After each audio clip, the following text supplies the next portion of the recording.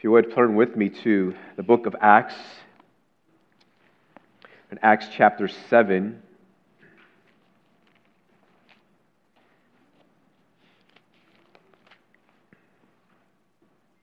Acts chapter 7, we're working with Acts chapter 7, verses 44 down to 8:1. But to begin our time, we'll read verses 44 to 50. So we are finishing Stephen's address, and this will actually be the last set of passages for the book of Acts for this year. The next week, we'll do our annual biographical sketch considering the life of Martin Luther, some things we can sort of glean from his life, and then we'll actually take us then into the season of Advent, surprisingly. And we'll have some sermons devoted to the incarnation of Christ, the purpose of Christ coming into the world, and glorying in that wonderful message. So if you're there, Acts chapter 7, beginning in verse 44. Our fathers had a tent of witness in the wilderness, just as he who spoke to Moses directed him to make it, according to the pattern that he had seen. Our fathers in turn brought it in with Joshua when they dispossessed the nations that God drove out before our fathers. So it was unto the days of David, who found favor in the sight of God and asked to find a dwelling place for the God of Jacob. But it was Solomon who built a house for him.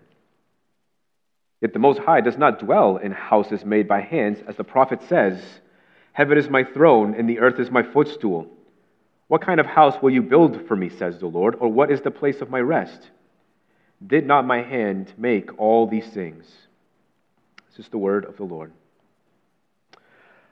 Father, we offer up to you another prayer. Lord, we are your precious people. We are your possession. And you have called us to gather here this morning.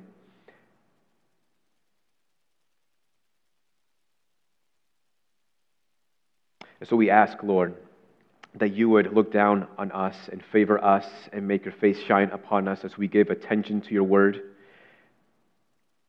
Lord, may I proclaim it, and may your people receive it as your divinely inspired word. Just as you spoke to Moses on the cloud at Mount Sinai there at the top of the mountain, Lord, so you also meet with us this morning, intending to speak to us through your word. And so we pray, speak, O Lord. We pray in Jesus' name. Amen. There was an unnamed Canadian soldier who made this impossible and legendary shot, seeing his target over 3,700 yards away, about 2.14 miles. He saw his target aimed and shot, and he hit his target with a round traveling over 10 seconds in the air. Long before that legendary shot, there was another unnamed soldier who also made this impossible shot. This was a man, a soldier in the midst of battle with a bow and arrow. And at random, he let the arrow fly, and he hit a most important target. And that target was none other than the coward King Ahab, who was in battle, dressed as a common soldier so that he would not be discovered to be King Ahab. As we've been considering Stephen's address in Acts chapter 7, this entire time he's been crafting something with his hands. And we come to the conclusion of his speech, and it turns out that he's been crafting this entire time as a bow and arrow. But he does not need the marksmanship of this unnamed Canadian soldier to hit his target, nor does he need to let the arrow fly at random with the hopes that God might guide it to its intended target, because his target is standing right in front of him. He's staring at them in the face. So how does he go crafting his bow and arrow and setting the right tension to the string So as you can come to the conclusion of his sermon, there are some penetrating things that he has to say to the religious authorities. But there's also an amazing sight there that I want to draw your attention to. But first, let us consider God's abiding presence and promise resisted. So as a quick review, the religious crowds could not withstand the words and the wisdom with which Stephen was speaking and the spirit with which he was speaking. And then finally, looking to silence Stephen, they brought up some false charges, brought it before the religious council. And what were these charges? Number one, that Stephen seeks to replace the law of Moses. And secondly, that Stephen speaks against the temple. So how does Stephen address these charges?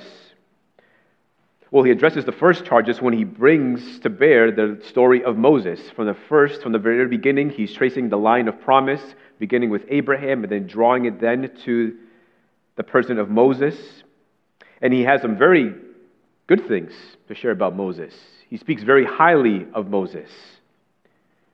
And in that way, he's addressing that first charge. Moses met with God. Moses received the law from God himself. And so he wasn't looking to replace the law of Moses. He looked very highly upon Moses and the fact that the law of Moses was divinely inspired. And then we have the second charge, that he seeks to speak against the temple. And that is where we get to verse 44, and he starts to address that false charge.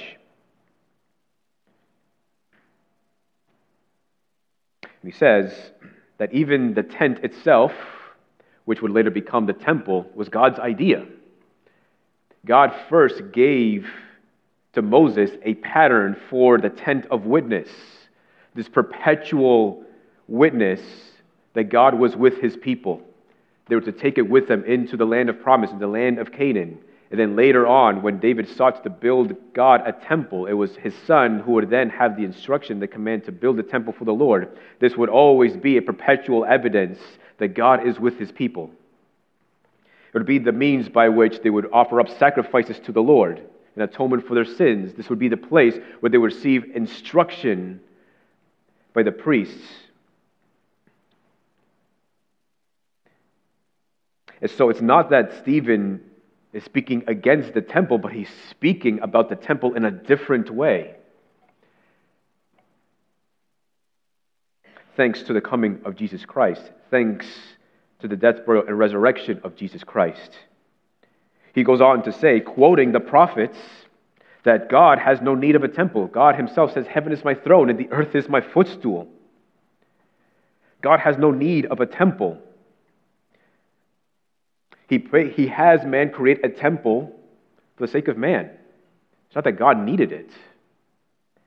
Heaven is his throne, the earth is his footstool. When we consider the most important things in a house, at the very bottom of the list would probably be a footstool. Footstool is an accessory to a house. It's not an important item in the house.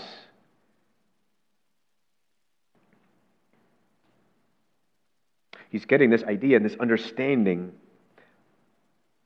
of the temple because of what Jesus has done and what Jesus himself had said.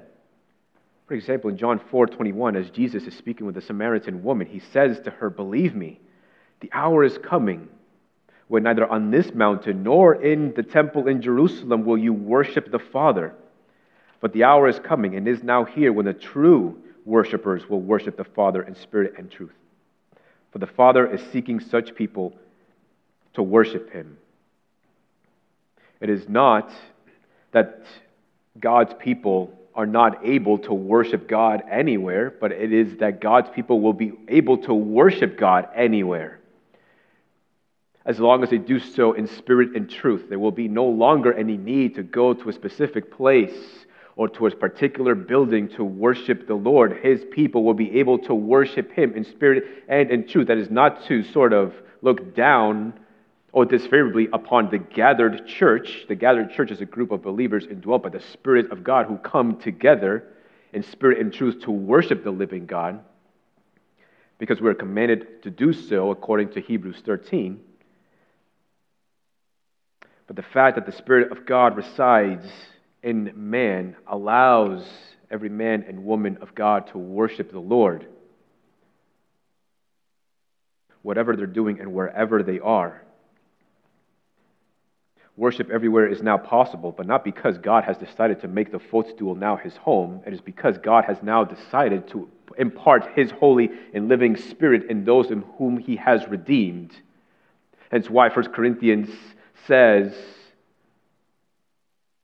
that you and I have become the temple of the living God, because the Spirit of God resides in us. So that wherever the people of God are, there are these small temples where the worship of God is happening.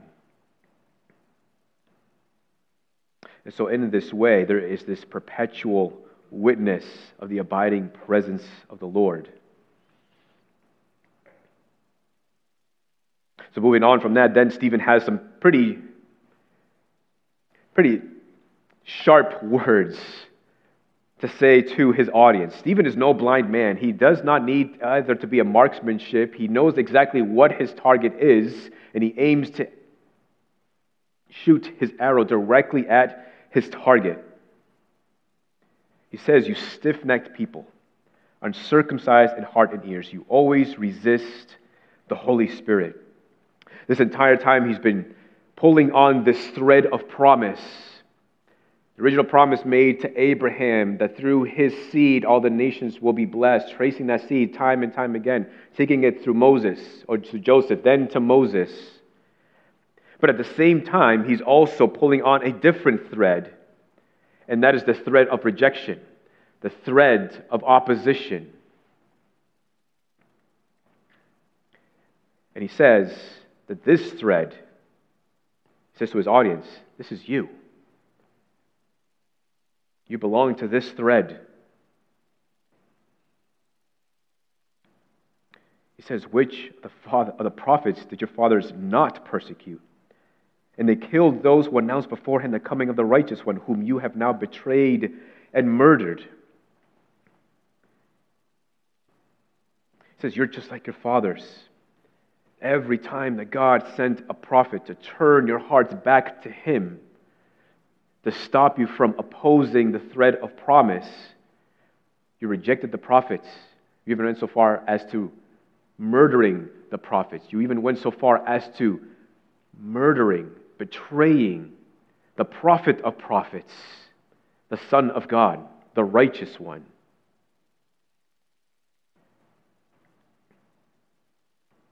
And so he goes on to say, essentially, the reason why you're after me in this moment, the reason why you're so against me is because you're just like your fathers. That's why. It says, "You stiff-necked people, uncircumcised in heart and ears, you always resist the Holy Spirit. As your fathers did, so do you." He goes on to conclude, "You who received the law as delivered by angels, it did not keep it." So in other words, it's not that I'm speaking against the law of Moses. It's not that I'm looking to replace the law of Moses. In fact, I have a very high view of the law of Moses. It's you who has a very little view of the law of Moses because you don't even keep it. Right? Probably the last thing that you want to say to this people.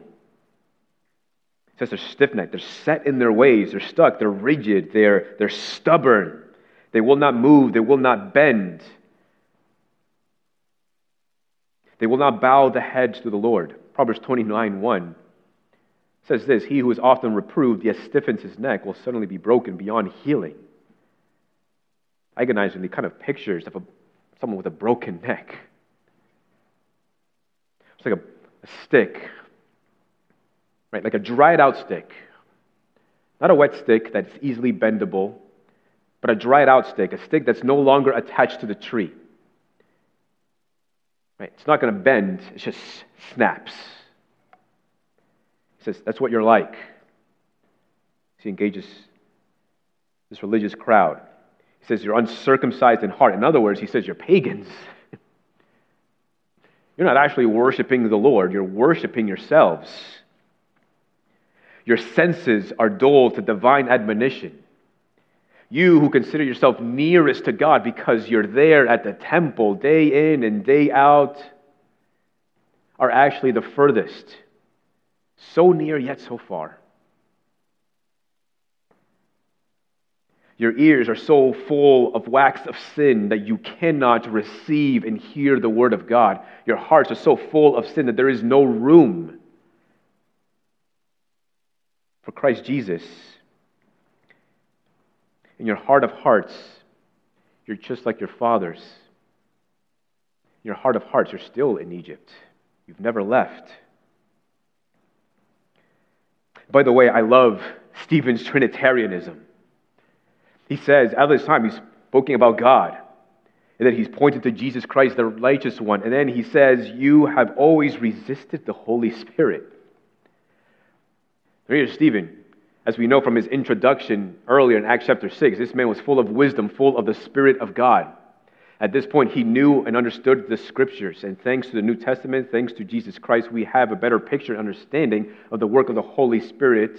It's not that the Holy Spirit was absent in the Old Testament. He was certainly there. And Stephen understood this and he knew this. And he was saying this entire time, as God sent prophets, as God gave you tangible signs, evidence of His reality, as God has shown you favor time and time again, you rejected it. At the same time, you were rejecting the Holy Spirit.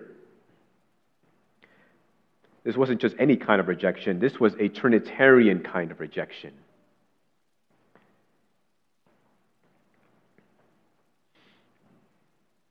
So as we consider these things,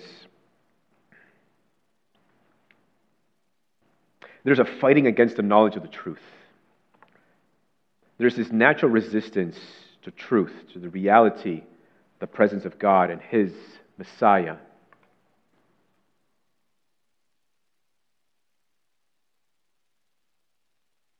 And so we pray that man may understand the grace of God, and man may believe in the grace of God.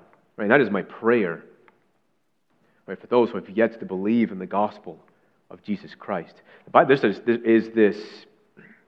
tenet of the Christian faith, this doctrine in Reformed theology called irresistible grace.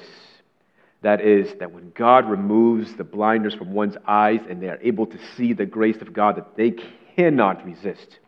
They cannot help themselves but go and run to Christ Jesus. It is like a man stranded in the desert, not having any water or food for days, and then finally coming to an oasis. Right? It would be foolish for the man to say, I don't want it. Right? He's not going to do that. He's going to see the oasis. He's going to immediately run to the oasis. It is not that his decision-making factors have been overwritten. It is that he is so desperate and he cannot help himself, and he then chooses to immediately run to the oasis. That is what irresistible grace is like. And I pray and hope that you might understand the irresistible grace of God, the grace that is there for you today. And I pray and hope that you yourself will pray that God may help you to see the grace of God, so that you may run to that grace and receive the forgiveness of your sins, and receive pardon for all your transgressions, and receive eternal life in Christ Jesus.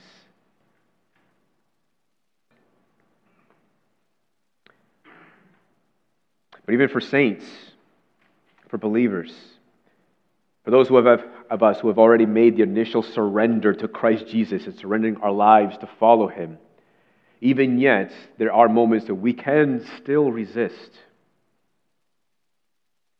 Resist the work of God and resist the work of the Holy Spirit. Here's some examples about correction. I can't count how many times my own wife has come to me, the word of correction that I needed, and in my own heart and in my flesh, there's just this natural resistance where I don't want to receive it. Have you ever been there? Someone offers a correction, and you know they're right, but it's just something in you that naturally just resists and doesn't want to receive it.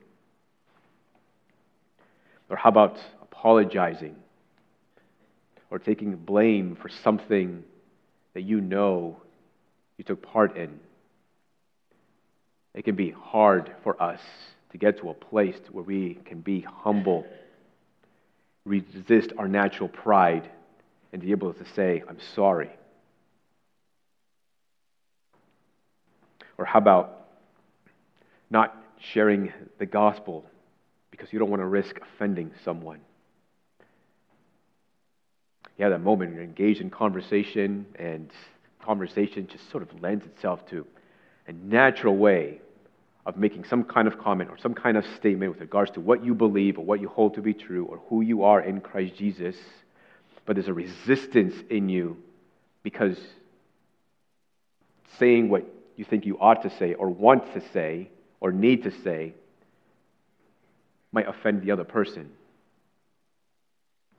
Or how about the Word and its application in your own personal study of the Word? Or take, for instance, on a Sunday morning and you hear the Word of God and you know the Lord is speaking to you directly and pierces you with His Word, and you know that the Lord is calling you to do something or stop doing something or change something, and then you go home and you resist.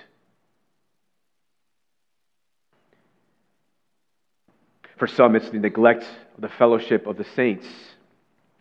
You resist the work of the Holy Spirit when you do not meet with God's people like you should. And in that way, resisting the work of the Spirit and not receiving divine grace. Resisting sanctification, personal holiness.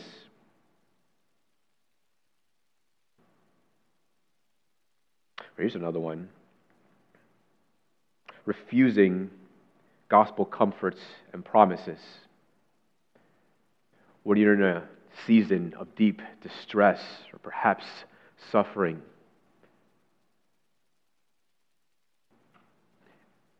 and rather than pursuing gospel promises, gospel comforts in the divinely inspired Word as a medicinal herb for your stress and suffering and affliction, instead you seek to medicate yourself with distractions, whether it's media or something else, something that will get you to think about something and anything else.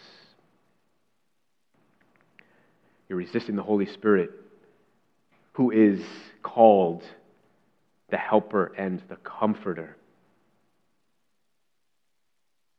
We need to be aware of the danger of resisting.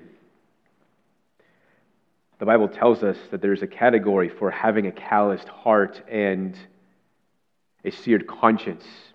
No one has a seared conscience overnight. You don't just simply wake up overnight and have a seared conscience. No. This comes from a pattern of resisting time and time and time and time again. It's like a pond in the middle of winter. Over time, it begins to develop an icy film on the surface, and left alone, that icy film is going to harden. It's going to get thicker. It's going to become so thick that kids can play hockey in the middle of the pond without ever cracking and no one falling through. This is what the seared conscience is like. It begins like an icy film at the very beginning, but we keep resisting long enough, it begins to harden and develop this icy, thick crust. So what we need to do is continue to stir the waters of your conscience by walking by the Spirit, by maintaining those regular rhythms, the means of grace, pursuit of the Word, pursuit of God through prayer, and come to the warm fireplace of God's meeting with the saints and Sunday morning services. Secondly, let us consider Stephen's vision. And so here we come to the final moment of Stephen's life. We have such a short story of Stephen. His introduction began in chapter 6, and now we already come to the end of his life at the end of chapter 7. And we see here, after he has some very choice and penetrating words towards his audience, it says that they are enraged. They were enraged. They ground their teeth at him. And they seized him and they took him out of the city to stone him. And it's quite striking that in these final moments, as there is this mist of rage, that Stephen is given a vision. It's like the curtains of the heavens are open and he's able to see something behind the curtains. And he sees the glory of God, it says. The glory of God, he sees the Son, Jesus Christ, standing at the right hand of God. Stephen did not need a temple to see this vision. He was already full of the Holy Spirit of God. And Stephen is now in a small minority in the Scriptures who have this incredible vision. Moses is one of those, met with God. It says in Exodus that God met with him as a man meets face to face. Chew on that for a while. He desired to see the glory of God. He saw some semblance of the glory of God.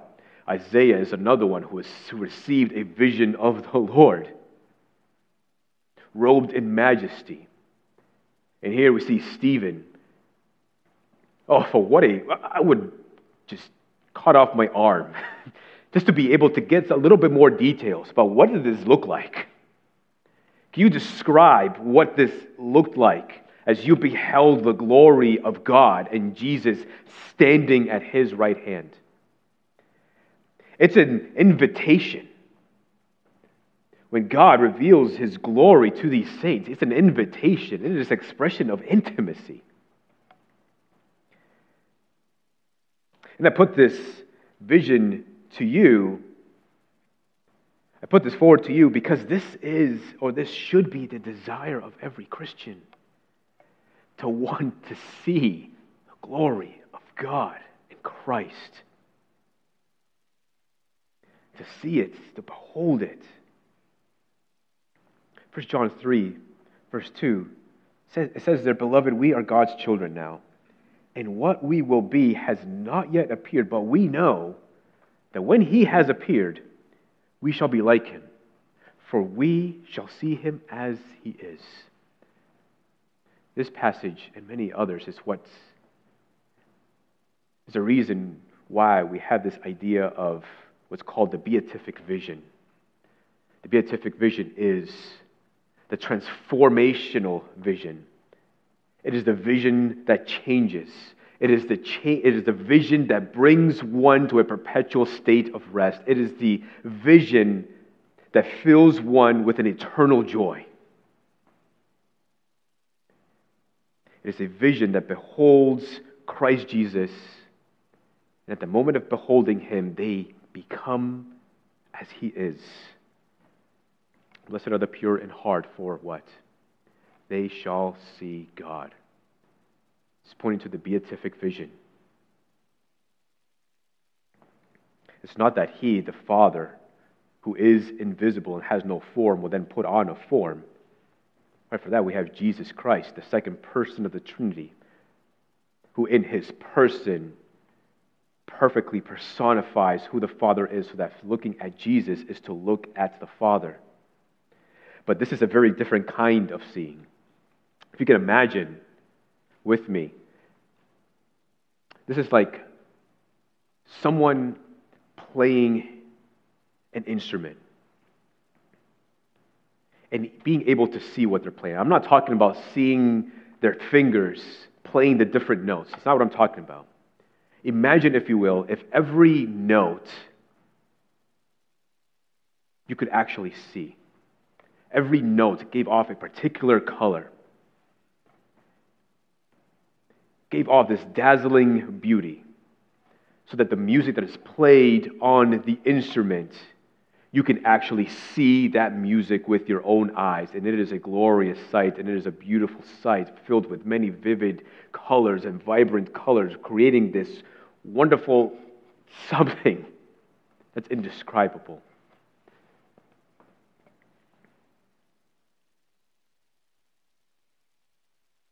Whatever this vision, this beatific vision of Christ is, it is something I'm sure we have no words for in human language. I am sure it is something that you cannot even compare it to. And this is the vision that God has for us, and this is the vision that we should desire to see. One last thing I want to point you to, a peculiar detail with regards to this vision. It says that this vision was of the glory of God and the Son of Man standing at the right hand of God. Now in the New Testament, when it speaks of Jesus being at the right hand of God, Jesus is always seated. Jesus is seated at the right hand of God, pointing to his eternal session, pointing to the fact that the work is done, is completed. There's nothing more to do. But in this vision, Stephen sees the risen and ascended Lord standing at the right hand of God. It is the only place in the Scriptures where we see Jesus standing at the right hand of God. It is hard to figure out exactly what this could mean. But I think of, so later on, we see that Saul was there receiving the outer garments of those who were going off to stone Stephen, and he gave an approval. His being there was an approval of Stephen's execution. The Apostle Paul, when he's afterwards, after he's converted, speaking of this event, says in Acts 22:20, "And when the blood of Stephen, your witness, was being shed, I myself was standing by and approving and watching over the garments of those who killed him." I'm not making a direct connection between what Paul says there and the standing of Christ at the right hand of God, but I think it could help us to understand, at least, what might be going on. Honestly, I take it as Jesus standing as a sign of his approval, receiving what Stephen has done. It's a way of his saying, "Well done, good and faithful servant." And I could imagine the heavenly hosts. Scriptures tell us that the angelic hosts watch us. They behold us. They're interested in the doings of Christ's precious saints here in this life. I would imagine that even the heavenly hosts was standing with Christ Jesus and also being in awe and giving an approval to this man's words and his faithfulness, even to the bitter end. Regardless of what it might mean, this is quite a significant detail that in his final moments, he's receiving this vision, a semblance of the beatific vision. Stephen has been pointing out these contrasts, showing who his audience is like and where he stands. And the fact that he sees something that they don't see shows another contrast. In John chapter 9, when Jesus healed the man born blind, the religious authorities did not receive it. They denied it. They rejected it. Even when they brought in witnesses and they interrogated them. Is this the man who was actually born blind? Is this the man that you've come to know who's blind? And yes, that is him. That's him. He sees now. I don't know how. They bring in his parents and interrogate them. Is this your son who was born blind? Yes, that is our son. He was born blind, and now he sees. We have no idea why. You ask him.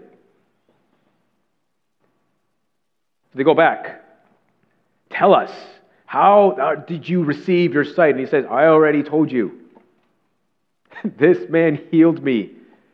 Right, do you want to believe in him as well? They are ignoring the tangible evidence. They are refusing to see into this. Jesus says to them, if you were blind, you would have no guilt, but now that you say we see, your guilt remains. In other words, you cannot receive sight as long as you cannot admit that you're blind.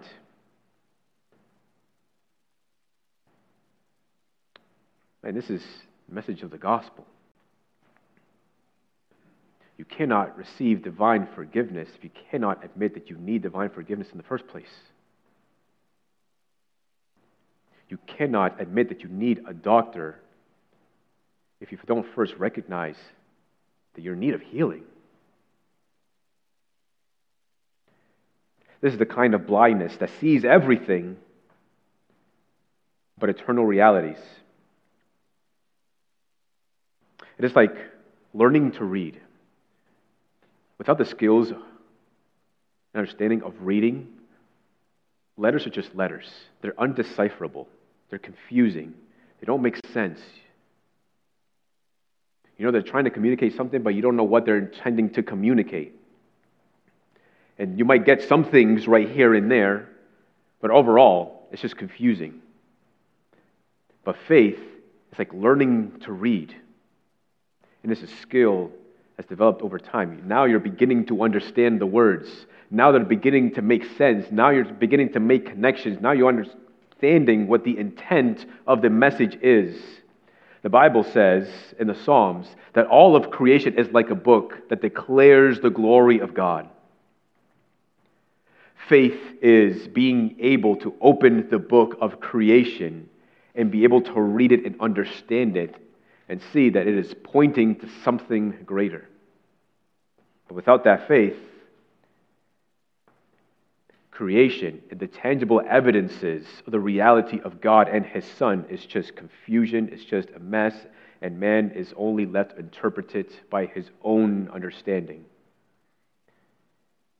by which he will never arrive at the truth. Hence why we must continue to be proclaimers of the truth and helping people, the world, to understand and see that there is a God and that man needs to be saved. Stephen sees something that they cannot. Even in the response, there's a stark contrast. The response of the crowds is that they became enraged, but in contrast, Stephen was still full of the Holy Spirit. They came at him, they seized him, they rushed him out, they began to stone him. And then it says, as they were stoning him, he called out, Lord Jesus, receive my spirit. Verse 60, and falling to his knees, he cried out with a loud voice. The falling to his knees implies that in the midst of his being stoned, he's getting on his knees, not to plead for mercy, but to pray to the Lord and even pray on the behalf of his persecutors. Just as the crowds are crying out against Stephen, Stephen on his knees is crying out to the Lord. We see from his intro to his conclusion that this man was indeed full of the Spirit of God. And in this way, in his most dire hour, we see the kind of man he was like. The crucibles of life oftentimes have a revealing power in the sense that they tell us what we're like, even down to our very last breath. And so what does this reveal about Stephen? It reveals that there was a powerful Christ-likeness about Stephen. He prays for them with his last breath. And so Christians, just as his Savior prayed for his persecutors as he was hung on the cross, so Stephen prays for his persecutors, and so we are commanded to pray for our enemies and pray for those who persecute us. And we do this not only because we are commanded to do so, but because we understand more than any that we were once enemies of Christ. And we should understand most of all, or more than most, that man is blind and that he does not know that he is blind, and to some sense should be pitied. Stephen went out praying, and he leaves us an example worth considering. We can't always control our situations. We can't control people's responses. What we can control is ourselves. What we can control is our response. Men and women full of the Holy Spirit of God, they pray. They pray in every situation. They pray in every circumstance. They pray in every negative response. They pray. Praying itself is a response. When I think of the great last day, the great day of judgment, when the Lord will call all men to himself and give an account of their lives, including the saints, I picture a great number of saints who have many scars upon their bodies because of the sufferings and the persecutions that they had endured in their life for the name of Christ Jesus. I picture many Christians with sort of these drooping hands because they have spent many years of their lives with those hands elevated, worshiping and praising their great God and Savior.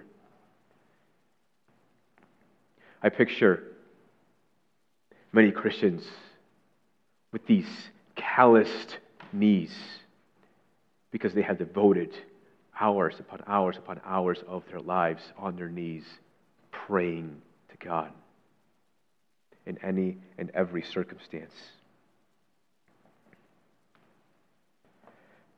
The Bible warns us that there is a great enemy of the Christian, that he seeks to devour us.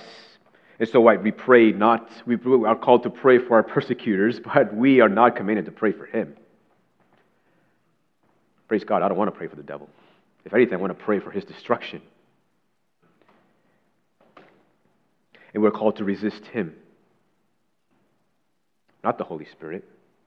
In fact, when we resist the work of the Spirit, we might actually be giving in to the devil's work.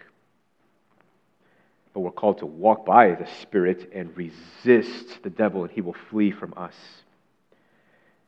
We have an enemy who is after us, and he fits his arrows to the strings, and he aims his arrows at Christ's precious saints.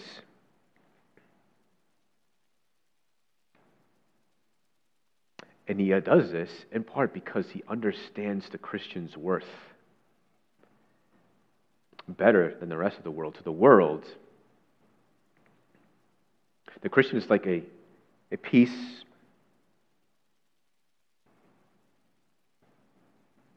of, like a plate of metal. In appearance, it's marked by affliction. It's marked by suffering.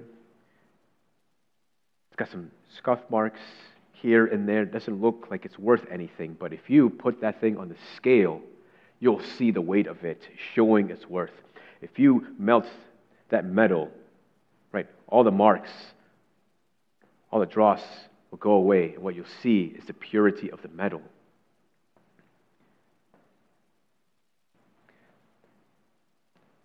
The Christian's life is worth something because it is saturated by the righteousness of Christ Jesus. Matthew 6:25 points to this preciousness of the dear saint.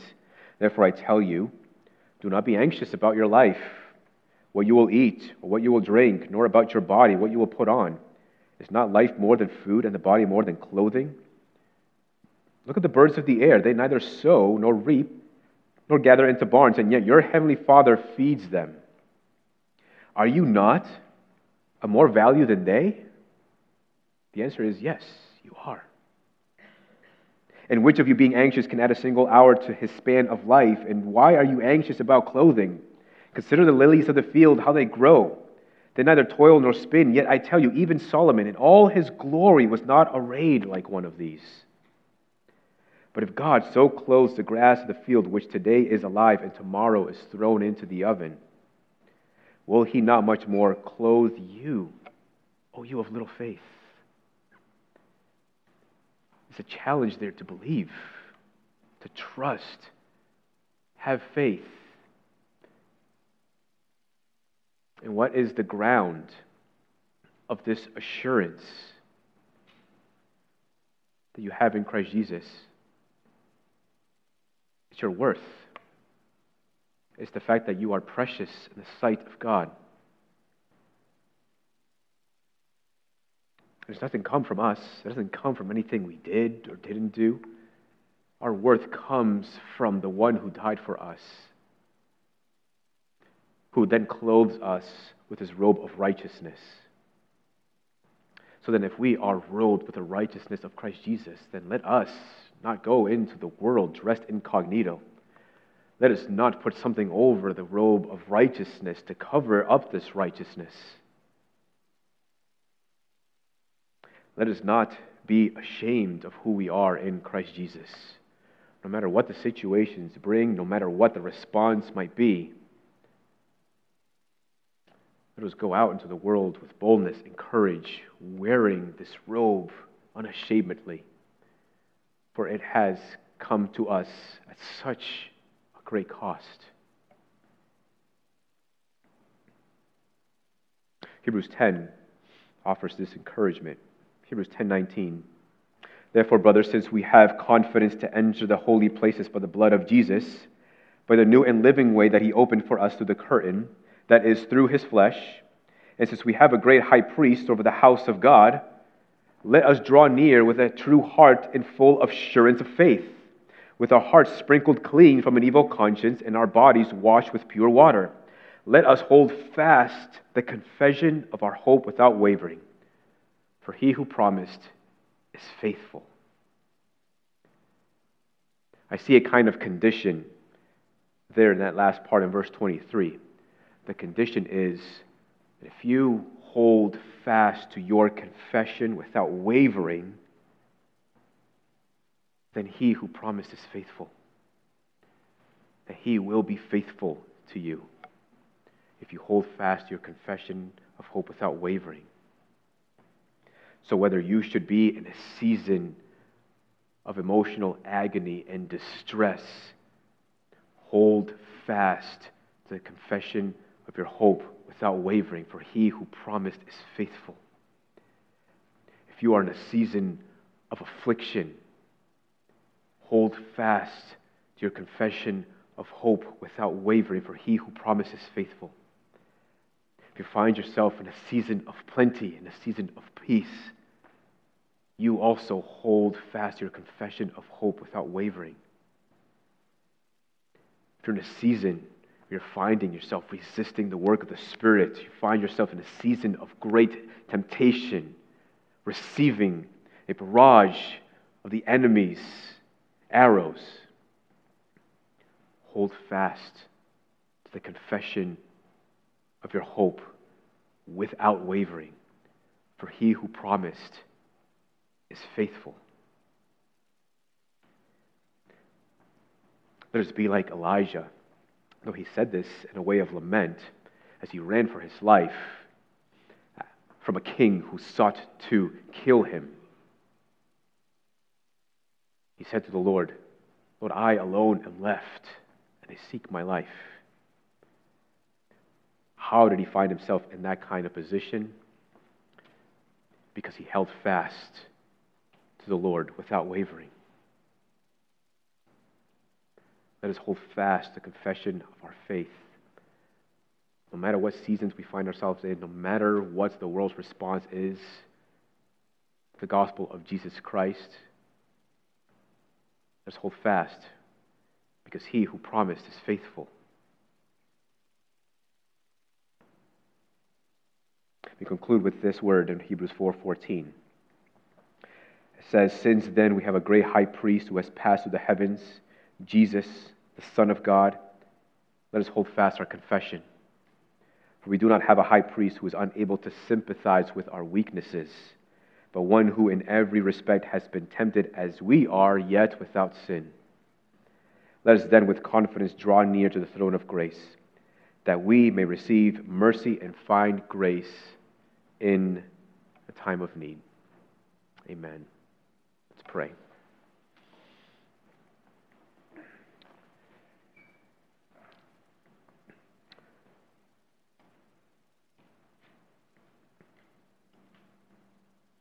Lord, as we consider the short story of your saint and servant Stephen,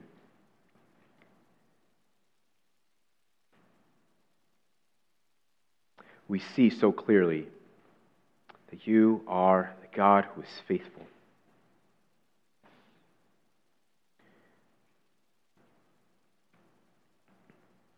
We see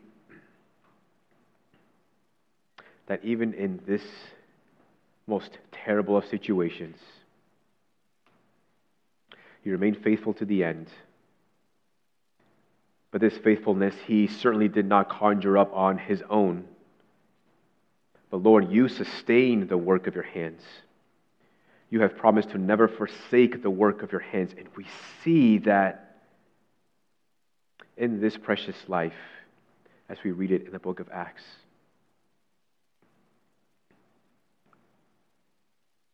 Lord, would you help us to be faithful?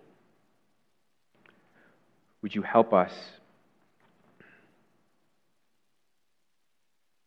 to hold fast the confession of our precious gospel that comes to us through Jesus Christ? Lord, let us not give up, even when we are weary, even when we are exhausted, and every fiber in our being is screaming at us to give up. Help us through the strength of your Holy Spirit and the grace that you renew to us each day to hold fast to our confession of hope without wavering. Because he who promised is faithful. Sustain us and keep us, O Lord. Help us to not resist your work, but willingly surrender ourselves to the work of your Spirit in us. We pray in Jesus' name. Amen.